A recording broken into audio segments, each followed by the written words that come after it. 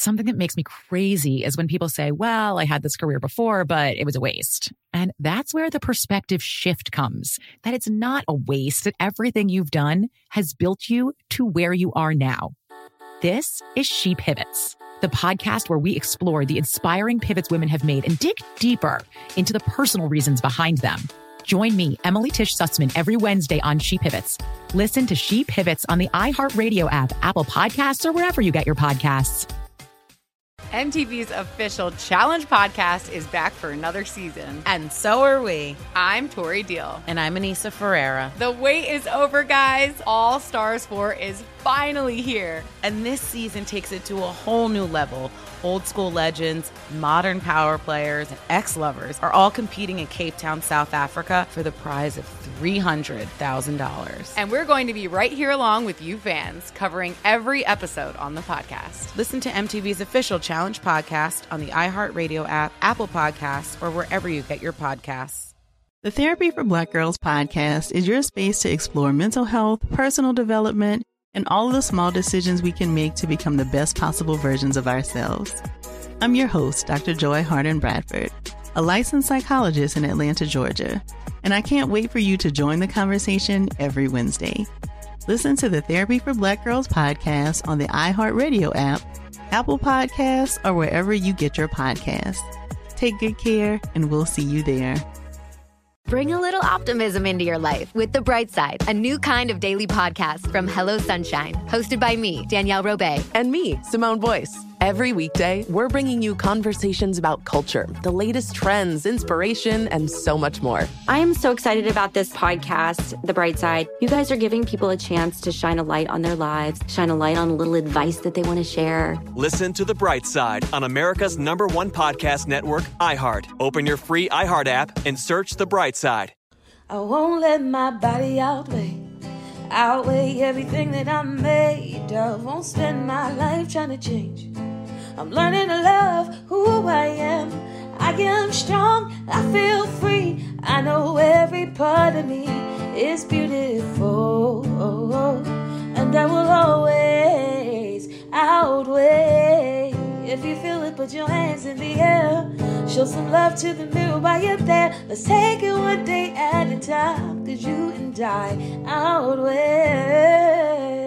Happy Saturday, Outweigh fam. Amy here, and I got a little treat for you today, and it is our OG interview with Kat DeFatta from Outweigh before Outweigh was even its own podcast. So Lisa is on maternity leave, and I was thinking the other day how Kat is such a big part of our lives now, and Lisa too for that matter, and kind of just cool how things work out and you meet people, because I met Lisa on Instagram because she had her program Fork the Noise, which was a instrumental piece to my recovery puzzle. I had struggled with eating disorders and disordered eating patterns and habits since I was a teenager.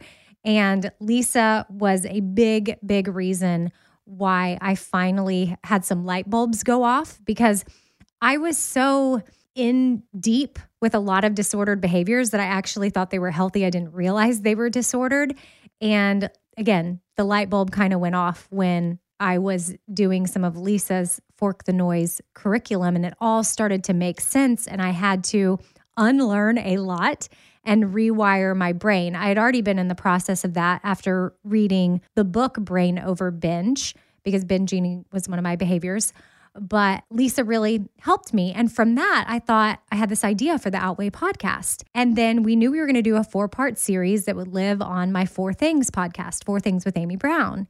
And that's it. It was just going to be a 4-part series, 4 Saturdays. We'd release an episode for like the month, and we'd be good to go. Call it a day. Well, it ended up going so well that we were like, okay, this is so cool. Outweigh can be its own podcast. And it's a passion of ours. Like, it's not something we were like, oh, this is something where we can have a podcast and make money off of it and different things. No, like if we never made a dime from Outweigh, it would be amazing, because we were able to share so much of our stories and get other people on, so that you out there, if you happen to be dealing with any of this on any given day, you can pull up a podcast and know that you're not alone. And I've been able to do that with other podcasts that don't have anything to do with eating disorders. Sometimes I don't even know how you found Outweigh. Are you an original listener? Were you searching up eating disorders and our recovery, or disordered eating and Outweigh came up as an option. And if so, welcome. And I hope that this is a good resource, a good tool for you to have in your back pocket if you happen to be going through some things as you're navigating towards recovery, or you're trying to stay in recovery, or whatever that looks like for you. With the other things I've had in life that don't have anything to do with this, I've searched up podcasts and found some amazing help that way. And I don't even know who these podcasters are, or sometimes the guests that they're having on, but what they had to say met me where I was at that moment, and it was exactly what I needed.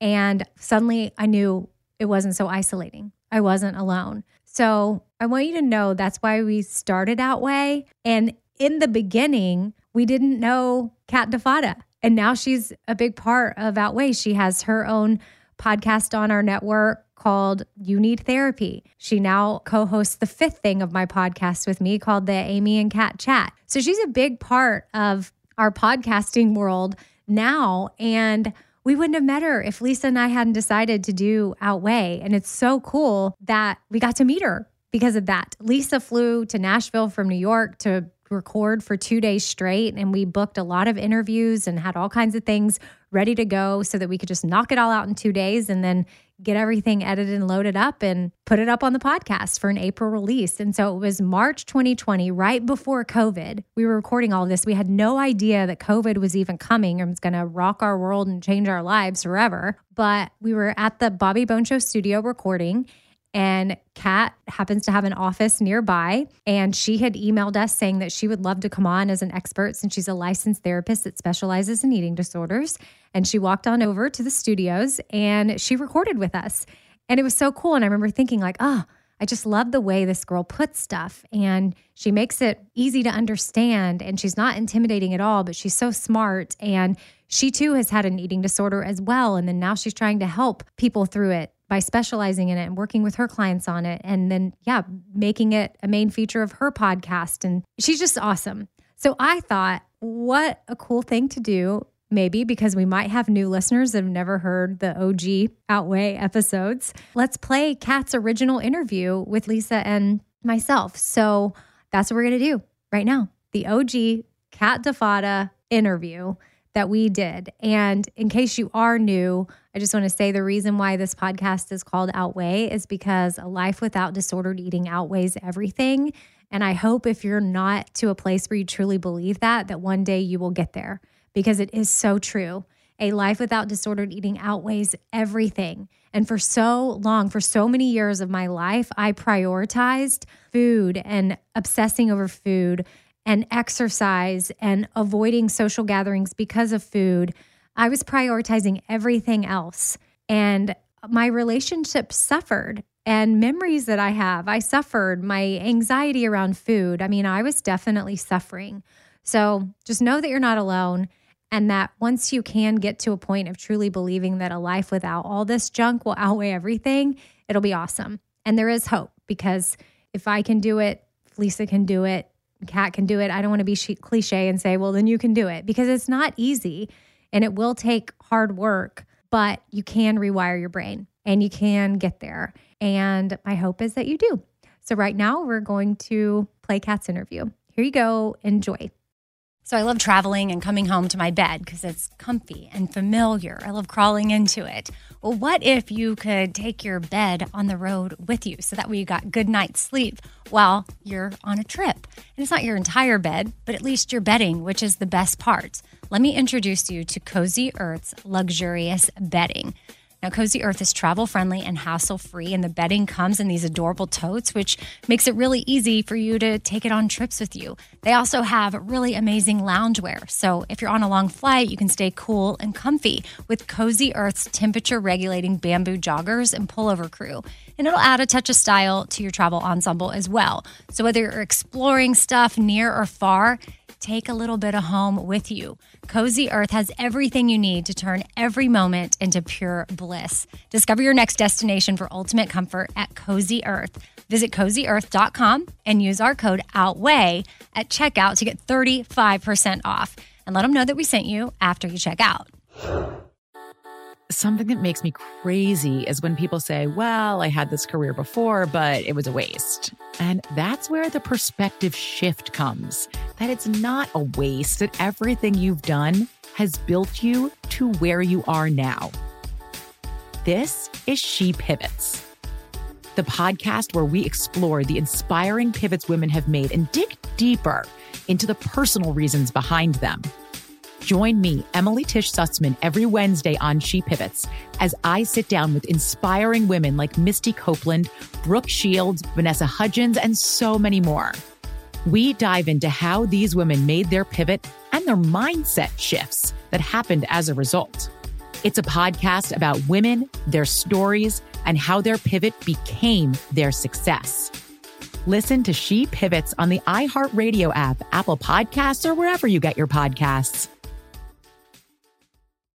Hey there, I'm Dr. Maya Shankar, and I'm a scientist who studies human behavior.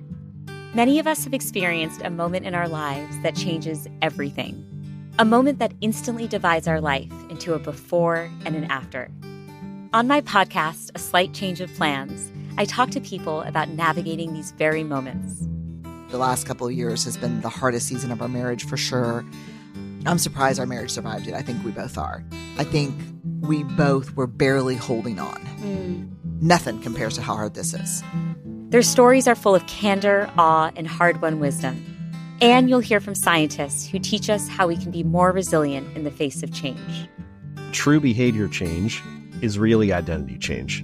Every action you take is a vote for the type of person you wish to become. Listen to A Slight Change of Plans on the iHeartRadio app, Apple Podcasts, or wherever you get your podcasts. I'm Tamika D. Mallory. And it's your boy, my son, the General. And we are your hosts of TMI. New year, new name, new energy, but same old us. Oh, yeah. And catch us every Wednesday on the Black Effect Network, breaking down social and civil rights issues, pop culture, and politics in hopes of pushing our culture forward to make the world a better place for generations to come. But that's not all. We will also have special guests to add their thoughts on the topics, as well as break down different political issues with local activists in their community. If you like to be informed and to expand your thoughts, listen to TMI on the Black Effect Podcast Network, iHeartRadio app, Apple Podcasts, or wherever you get your podcasts. That's right. So we've got Catherine DeFada in the studio with us. So you're a guest that's actually here in person. A lot of our interviews have been over the phone just because of where people are in the country, but you're right here in Nashville with us, which is super cool. And you're a therapist here in town, but you specialize in eating disorders. I do. And so I talked about it on the podcast, and you listened to 4 Things with Amy Brown, and you sent me a note and said that if you could be a part of it, just let you know. And we started emailing back and forth, and I was like, yes, can you come into the studio and let's record some stuff. So just before we hit record, we were having an off-air conversation about eating disorder being an addiction. And when I'm trying to talk to my husband about it, or when I was eating a lot and I just felt like I couldn't stop and he didn't understand, I would say, and I don't know if I was right in how I was saying it at all, but to me it felt like, I was like, I don't know. It's like an alcoholic can't stop drinking. I was like, but you can take alcohol out of your life and survive. Like with food, I can't eliminate food from my life because you need food to survive. I just remember that being like some language I would throw out. I'm sure I heard it somewhere.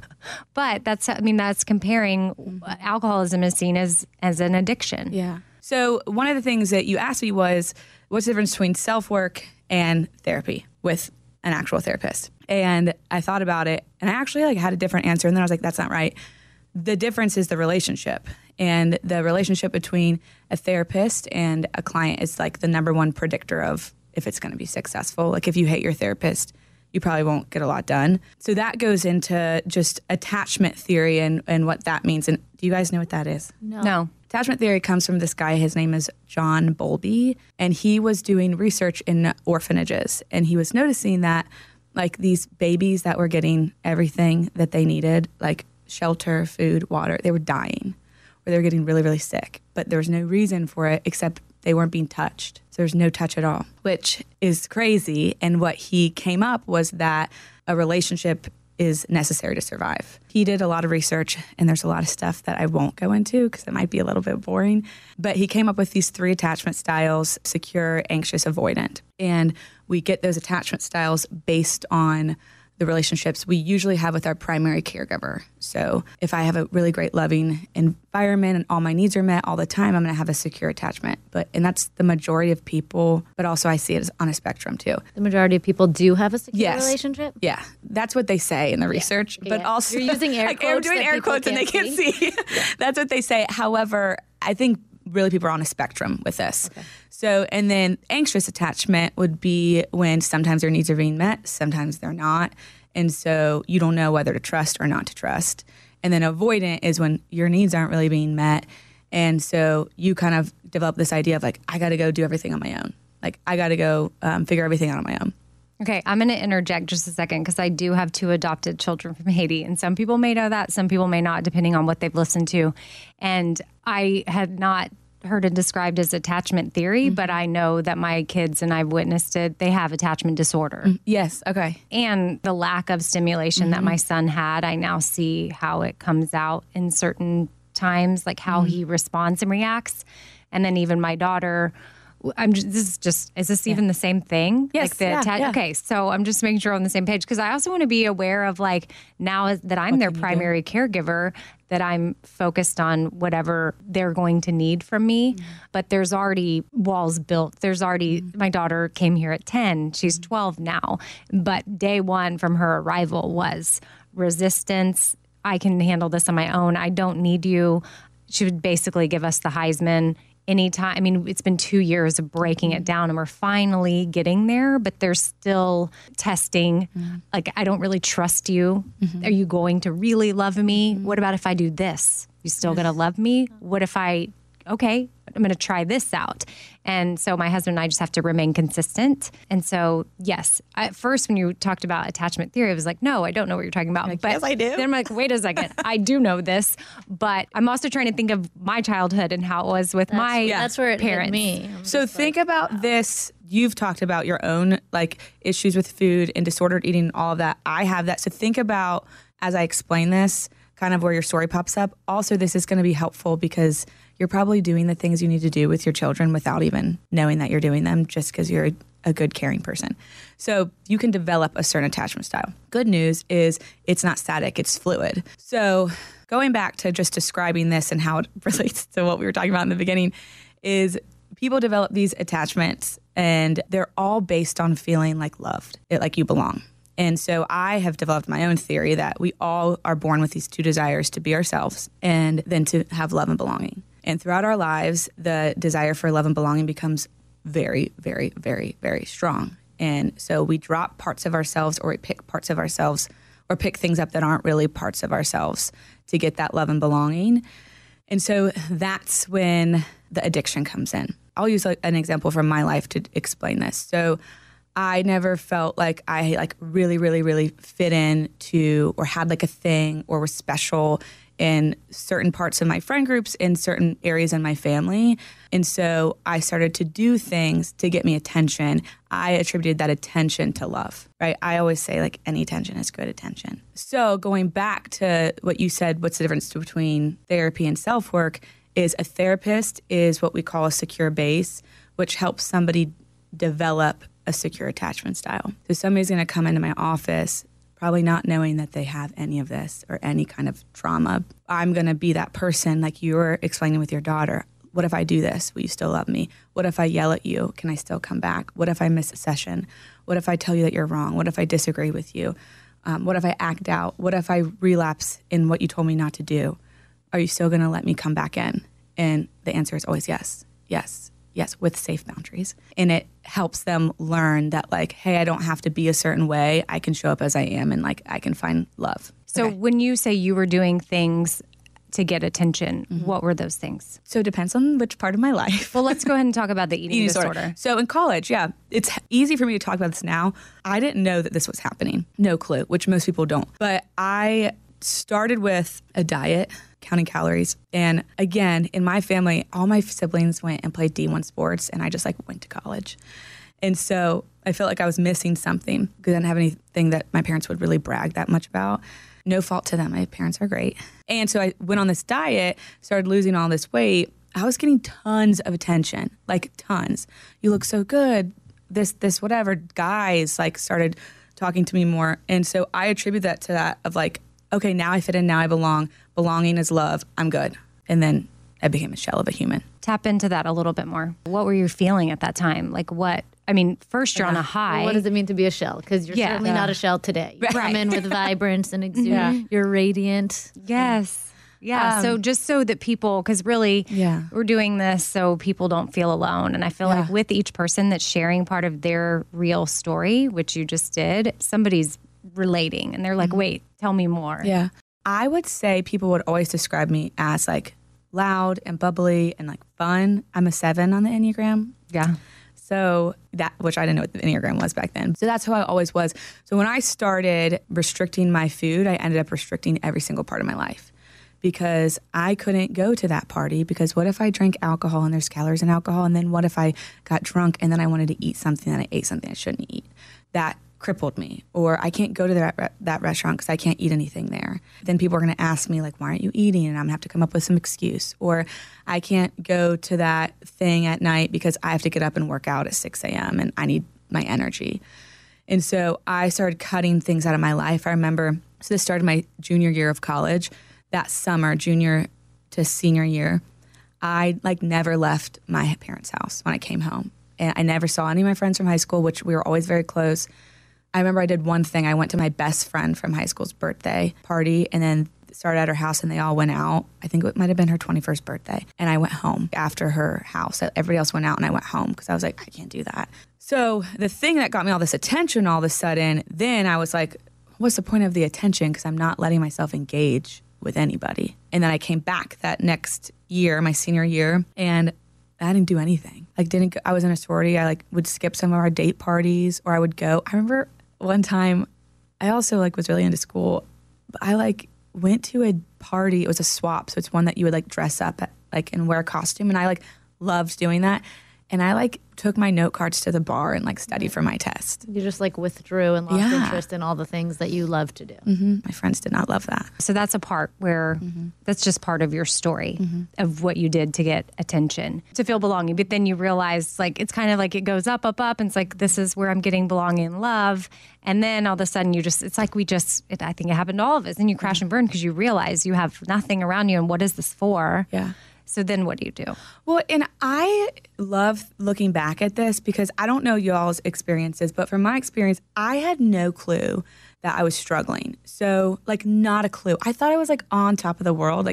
This actually makes me want to cry. But my senior year, I thought that I was killing it. I'd gotten into all these graduate programs. I was gonna go do all these things. And looking back, another thing I did that I have so much grief over is I skipped my last date party ever to come back to Nashville and run the half marathon. I can run that marathon whenever I want. I can never go back and have my last party with my best friends. I did not know that. I still was yeah, I'd rather go run this marathon. This is my lifestyle. I'm healthy. I don't like to drink. Almost this grandiose sense of self. The healthy eating high that horse. Was so us. Yeah. Yes. Coming up for Oh my gosh. I probably was. We're judgy. I was a brat. Yeah. Yes. Probably because because I would judge what people are eat. You're going to eat that. And I'm in my head, I wish I could eat that. I wish I could eat that. But I have eating disorders. We talk a lot about how you have so much control. I had no control.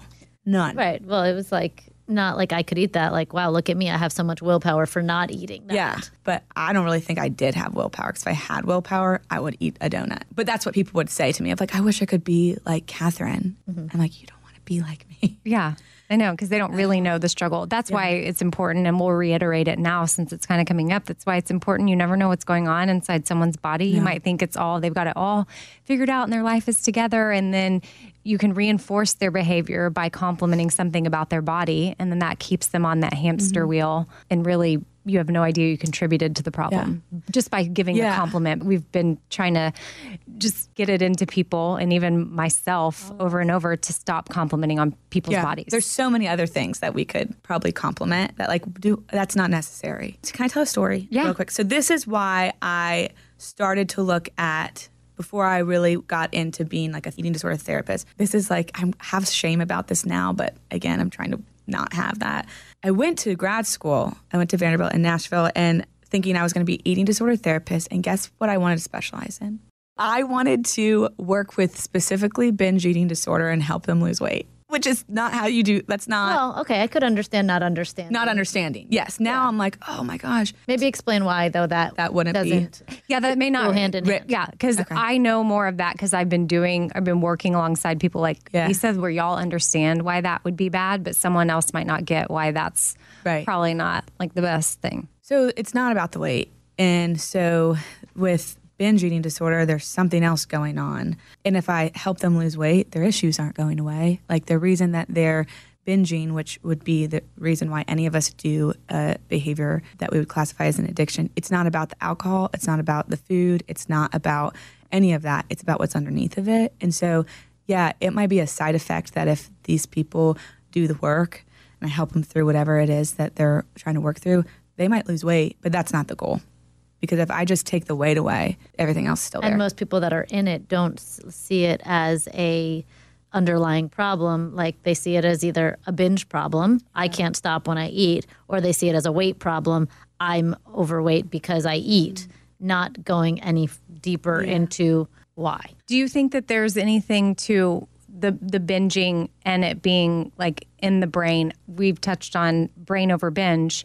But there's obviously with what you're saying with the addiction, it all coming back to attachment and love, right? Mm-hmm. So it's like all goes back to some of that in a way. But for me, I mean, I know that I had issues with my dad leaving when I was younger. But I know that I also was introduced to dieting at an extremely young age. And I know when I started dieting and then that led to restriction and binging. But I didn't really realize I was binging at the time. Right. Because I didn't know really, I mean, I was in high school. But then I knew I would overeat, so then I would purge.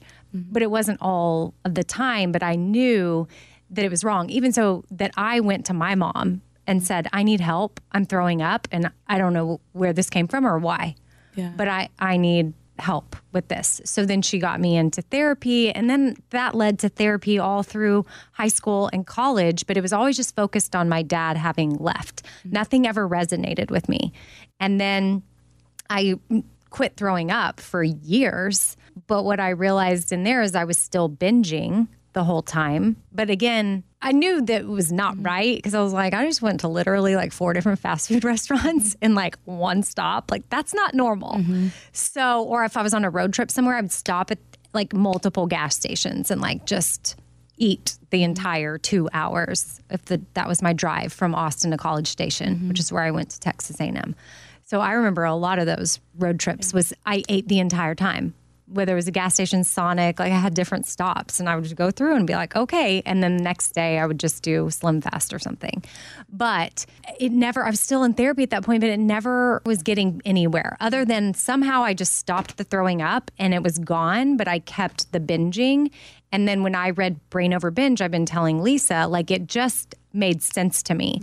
She talks about rewiring your brain and that you just go to a binge and you have to start denying the binges. Because I started restricting at such a young age, it trained my brain that it didn't know when I was going to get food again, so it kept forcing me to overeat and then I would binge.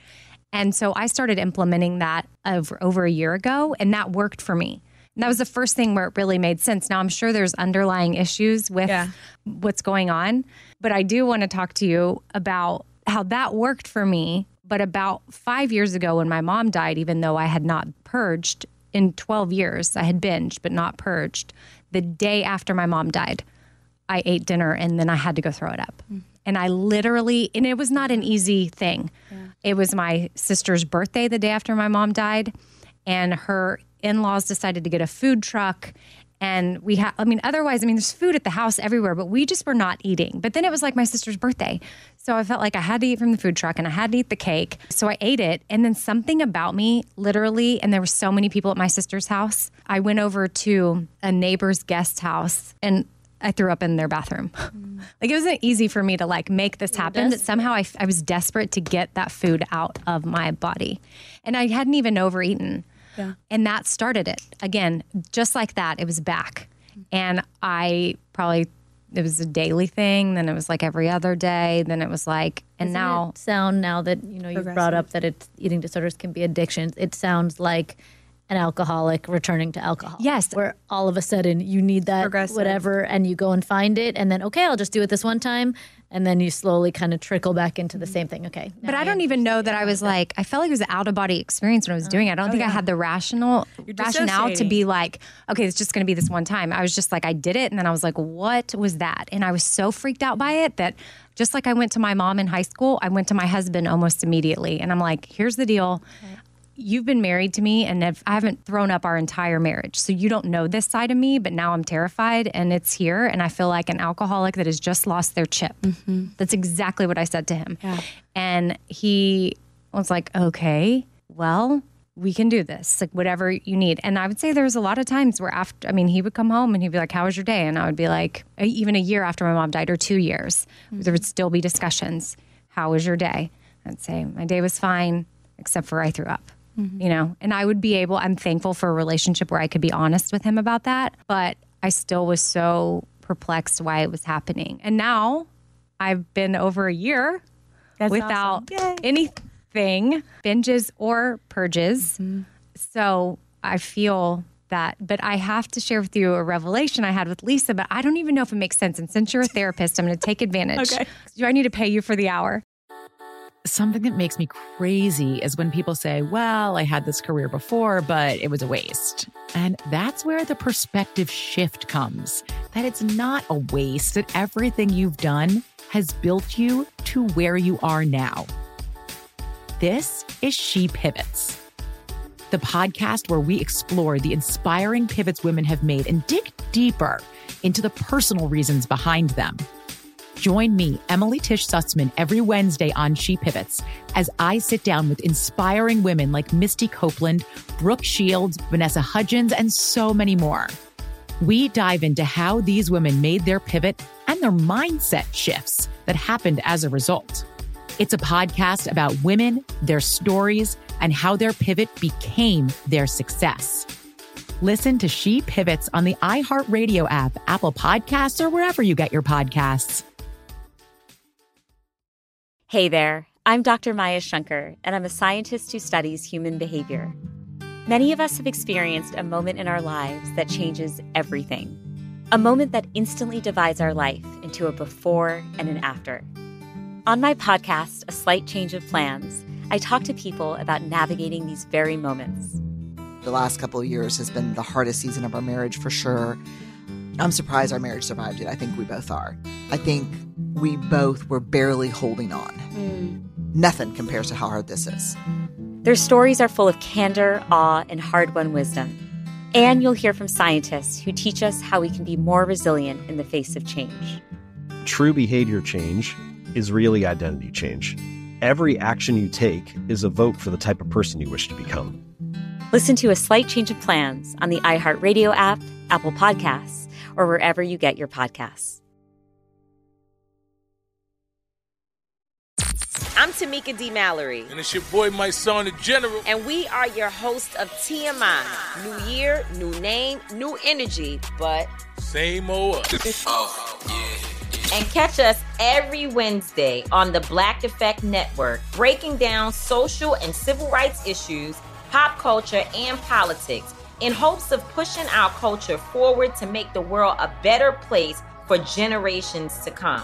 But that's not all. We will also have special guests to add their thoughts on the topics, as well as break down different political issues with local activists in their community.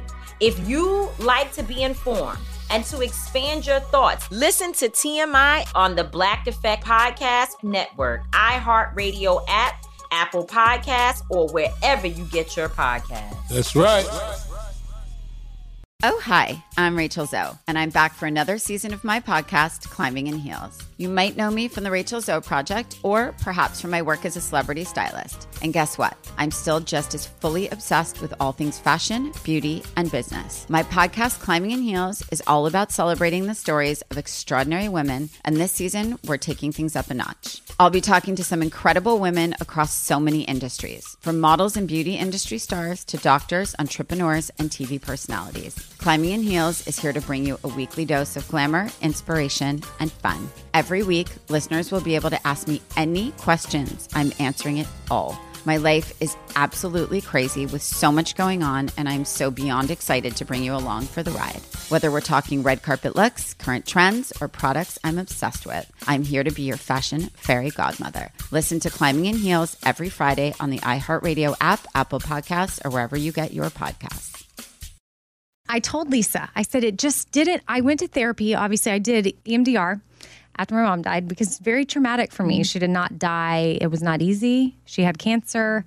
I saw a lot that I shouldn't see and laid with her in her final breath, me and my sister both. And then, I don't know if this is healthy or not, but we probably laid with her for about an hour after that. The coroner people were like, we're here. Time to load her up. And we're like, we're not done yet. So, you know, whatever that looks like for you, that's what we needed. But we definitely, my sister and I both saw a lot, and it was traumatic. And then, you know, here I am the next day throwing up the food, and I'm not knowing why. And I'm telling this to my therapist, and she's like, well, that's trauma. And the last trauma you had in your life was when your dad left. And that was when your younger eating disorder kind of started. I'm like, well, not exactly. But I just couldn't wrap my head around the fact that, like, that would just make me do it.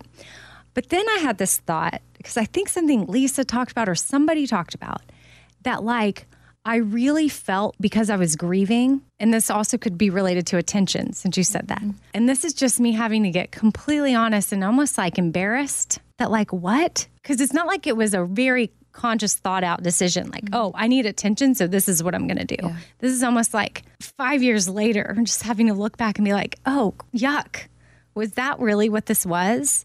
Because what makes sense to me now is that I felt like I was grieving. And if you're grieving, you're supposed to lose weight. If you're grieving, you're not supposed to have food because you're sad. And sad people don't eat. And sad people get skinny. And if I get skinny, I get attention, which is exactly what happened. I mean, there was not a single person in my life that did not comment on my body like about a month after my mom died, because I did get very thin, and I would weigh myself every single day.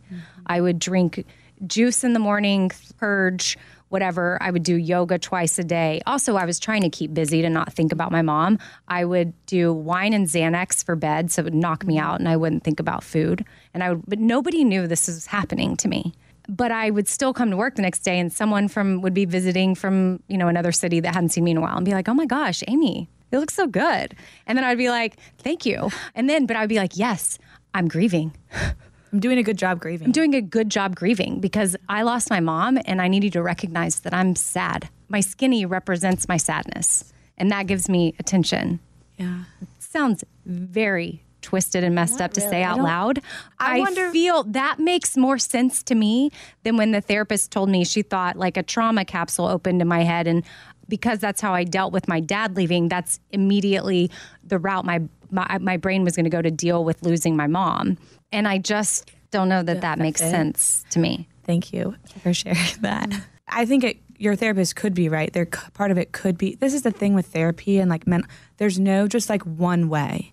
So that's why, I mean, eating disorders and addiction in general is hard, because I can't just say it's every time because of this.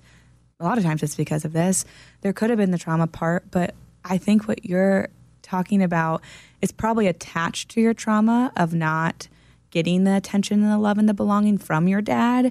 And then now this is like your mom, like your secure base, right? Your person. And then she's gone, and then like, who's my person, and who's going to recognize, or who's going to know what I need, or who's going to... All of that comes up of like, you lost your secure base, so what do I do? You're sad, right? Part of it is, I hear you saying like, I want people to see my sadness. I think part of it also is like, I don't want to feel sad either. And so what can I do to shove down all of these feelings? Because it feels good when I'm doing this.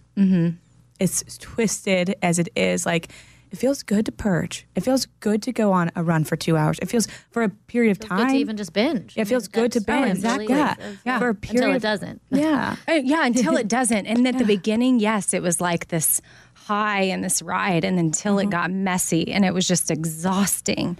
And it was like, I can't keep up. Or if I would try to throw up and it didn't work, and I was like, oh my gosh, I just ate all that food. Like, Can I and ask it's you, not coming up. Like, it was just. Tell me about like the embarrassment of like, this is so messed up. I feel embarrassed that this is what I did. I think because I could be wrong on this, but if we're, for the sake of our conversation of viewing eating disorder as an addiction and alcohol as addiction, I feel like, for lack of a better word, being addicted to cocaine or alcohol is a little more sexy. Mm-hmm. I don't know if it's the right word. Just for the sake of this, I'm just going to say binging a bunch of food and then throwing it up for whatever the reason is disgusting. To me, I don't look at, and it could just be me thinking that about myself. I'm not saying that about anybody else. I'm saying it literally about myself. I'm sure there's shame associated with anything that you're addicted to. But I feel like, oh, gosh, if I was addicted to cocaine, nobody would be like, oh, you're disgusting. They'd be like, oh, wow, that's crazy. She needs to get some help. Yeah. But I'm like, if they knew what I was addicted to and that I was doing this, they'd be like, she's so disgusting. So that's my own thought process, is it's not as... You putting it out here right now on this is breaking down that factor of shame. And I think like even on Instagram, like anxiety became so popular to talk about, but like depression was in the cloud of like this shit thing you can't talk about. And I recently talked about something that I never said either, which was laxative abuse, and flooded with messages, not comments on my public Instagram page, private messages of me too. So there is something super secretive still about the purging, whether it is up or down, that people are still not acknowledging. But you right here saying it is showing that there is no disgust to it. There is no shame, especially you as Amy Brown. Right, because I wouldn't want anybody else sharing. I would say that same thing to them. We're breaking it down. You just broke it down for so many people. I'm becoming more vocal about my story. I think that on the radio years ago, it maybe come up that I had dealt with an eating disorder in high school and college. It was kind of like I could relate on that level. Never would talk about the issues with food or binging or food obsession for all these years. That just doesn't come up organically. Then after the stuff with my mom, oh my gosh, I told my husband about it, but I was very private about it, like very, until now recently. I feel like I'm in a better place and I don't want people to feel alone, and I need to start sharing that part of my story. So a lot of things I haven't said out loud yet, like what I just shared, I haven't fully said out loud in its entirety. And so, I'm still probably not all giving it all. I feel good. I feel like I've been like, there's a couple times where I'm like, okay, smiling inside, because it does feel good. There's a little bit of a high from it, but also I was at a low where I was taken back to it and I was very sad for myself and I was about to cry, but trying to keep it together for the sake of being one of the hosts here. And crying's okay. I have no issue crying on air. Done that plenty of times. So I'm sad for that part of me. I want to tell you a story. Okay. One, I have to say this because this is huge. This is a side note, but when people talk about this stuff, what you were saying, it is huge because, people will talk about anorexia and restricting and my exercise addiction. Yep. They won't talk about the other stuff, and it's not any better at all.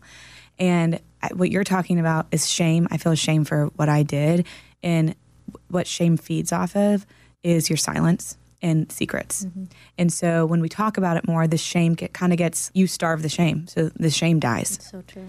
And so that's a big deal because I'm sure there's 1 million bajillion trillion people that are going to hear that and be like, oh my gosh, I felt that way too. Is it okay for me to talk about this?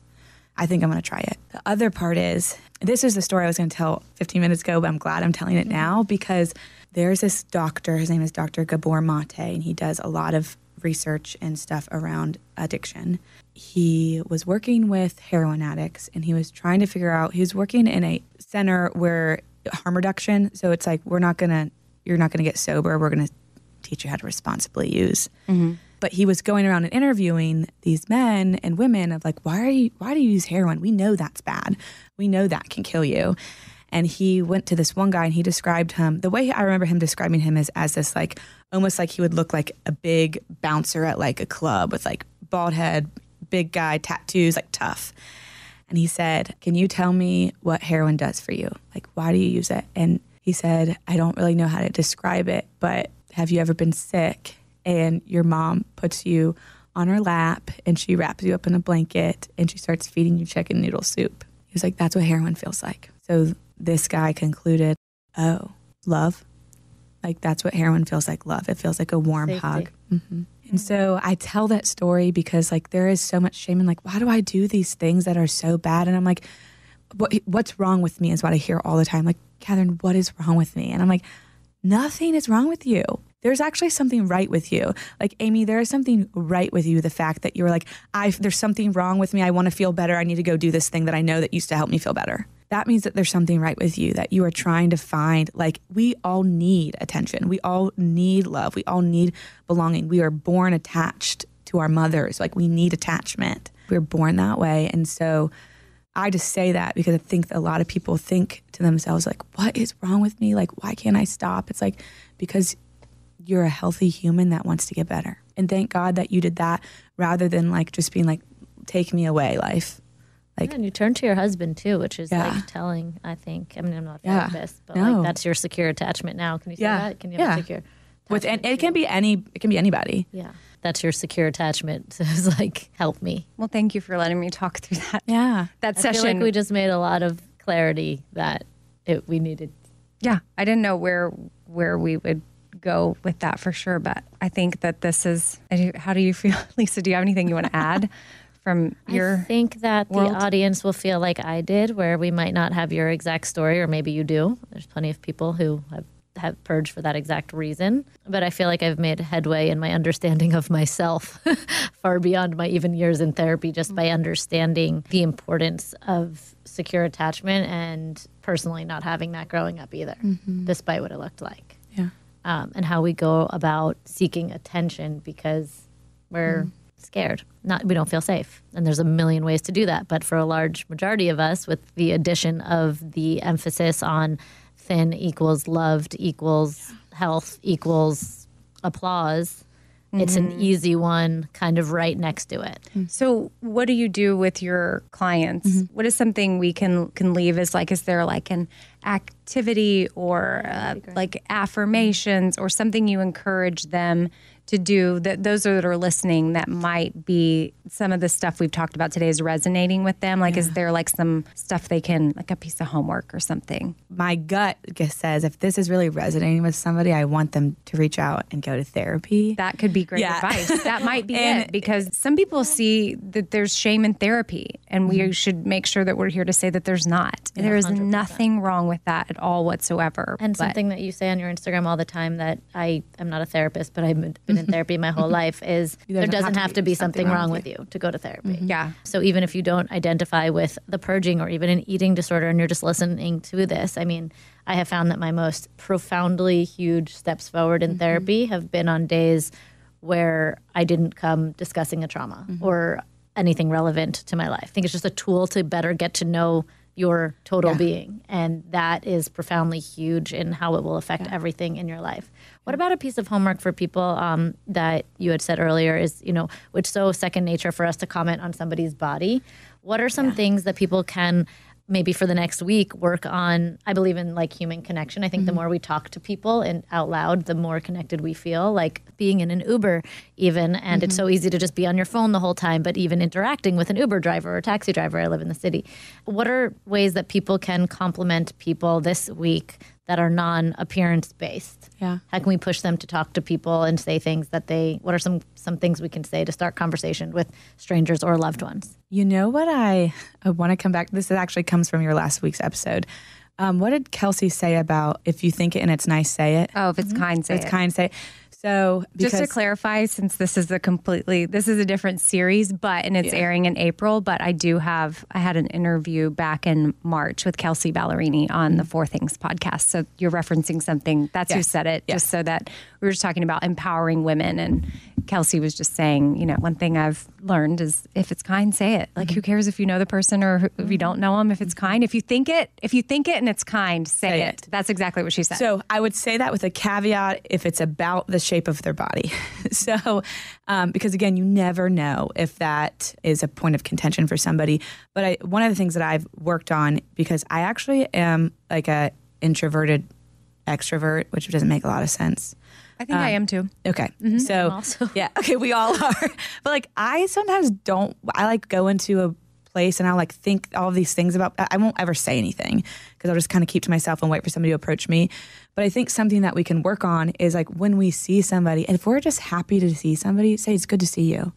Like, I've missed you means a lot to me. Or rather than being like, oh my God, girl, you look so good. You look so happy. I think that a lot of the time when we do compliment somebody's weight or body change, it's because we've become so that this is an okay thing to say to somebody that you might not even know. Mm-hmm. And so you might actually be thinking this person looks happy. Yeah. But it's a weird thing to say, hey, girl, you look happy. So let me say, did you lose weight? Like, I think that we actually are seeing, Amy, again, going back to the radiance in people, but it might feel strange to say you look radiant because it's not a normal exchange. Like, you look good, right? Like, so I think diving into your psyche of, okay, maybe you think this person looks good. That's the first thing. Why do they look good? What are they look good giving because off? they're fitting the standards of what society tells us looks good. Because if society didn't say that, like, what would we think? Like, I always say we are the decider of our own opinions. So we get to actually decide that, like, which a lot of people would be like, yeah, duh. But then I'm like, well, do you think that because the person next to you thinks that? Or do you think that because you really think that about yourself or about other people? And I use the example of if I pulled out a peanut butter sandwich and started eating it and you were like, ew, peanut butter. Would I be like, I don't like it anymore either? It's the same thing as like if somebody's like, I don't like your shirt. Like, well, you're allowed to still like it. If somebody thinks that you look whatever, you can still think you look good if society says that you are not. Right. We need to stop questioning ourselves Yeah. based off of others' opinions, whether it's as profound as your body or insignificant as your shirt or Right. peanut butter sandwich. Or peanut butter. Catherine, thank you for coming to talk So with if you us. think it and it's kind, say it, which comes from both Catherine Doesn't come from and- me. I can't take credit. Yeah, But that's Kelsey, the- you brought Kelsey it back. said it, but I don't know if she said it. She got it from somewhere. Yeah. Or I always say make it easy to be kind to yourself. So going along with that is like make it easy to be kind to other people too. Like all you have to do is go up to somebody and say, hi, how are you? And you can start a conversation that could make somebody's day. exchanging a smile every now and then. Or, yeah. People may not remember what you say, but they remember how you make them feel. Amen. Good one. Okay. Catherine, let's throw out your Instagram. Yeah. So people can follow you. Can you say it real quick? Yeah, it's at 3 Chords Therapy. So 3 is spelled like the word THRE. Yeah. And then my website is 3chordstherapy.com too. Perfect. All right. Well, thank you so much for taking time to talk with us. Thank you. It's fun.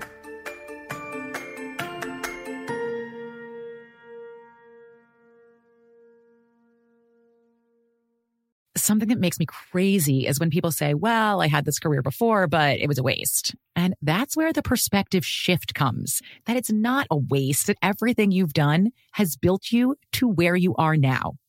This is She Pivots, the podcast where we explore the inspiring pivots women have made and dig deeper into the personal reasons behind them.